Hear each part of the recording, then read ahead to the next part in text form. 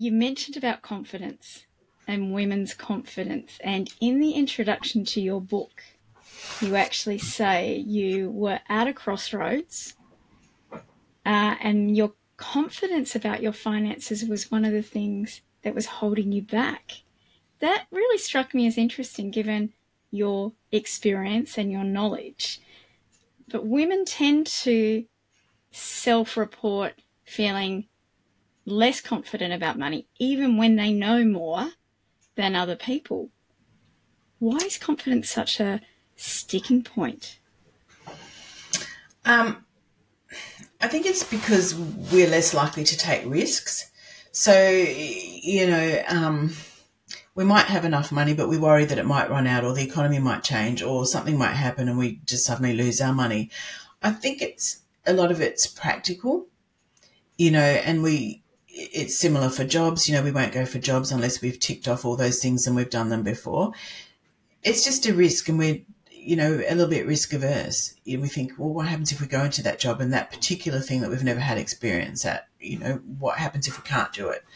We just panic, I think, before events happen. And I think the confidence with money and, for myself, just thinking, well, do I have enough? What happens if I leave my job and the money runs out, or, something unexpected happens, like the roof falls off and I have to replace it. I think we overthink things. We overthink everything as women. That's almost a superpower in some ways, though, right? Because it makes us really good at evaluating and analysing. And we know from research that women are actually great investors because of that, because they don't take unnecessary risks. Yeah.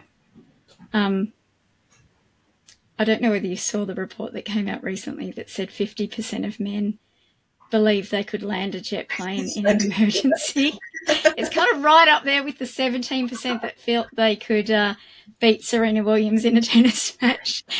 Yeah. It's a balance between being really confident and sure of your knowledge and abilities versus that overconfidence and that exaggerating your capacity. And again, it's the benefits of diversity. You have both people working together. You get some sort of balance, and someone will call out the risks and someone will call out the opportunity. That's great. But when I read the one about the flying, I thought, oh, that makes me just that little bit more afraid of flying than I was the day before. You know what? I reckon I'd have a go at it. Landing a plane, I probably wouldn't be able to do it, given that I think takeoff and landing are the most complex part of flying a plane. But you know what? If it was a matter of 100% crushing or 100% having a go, I'd have a go. But I'm not sure how successful it would be. But yeah, it did make me laugh.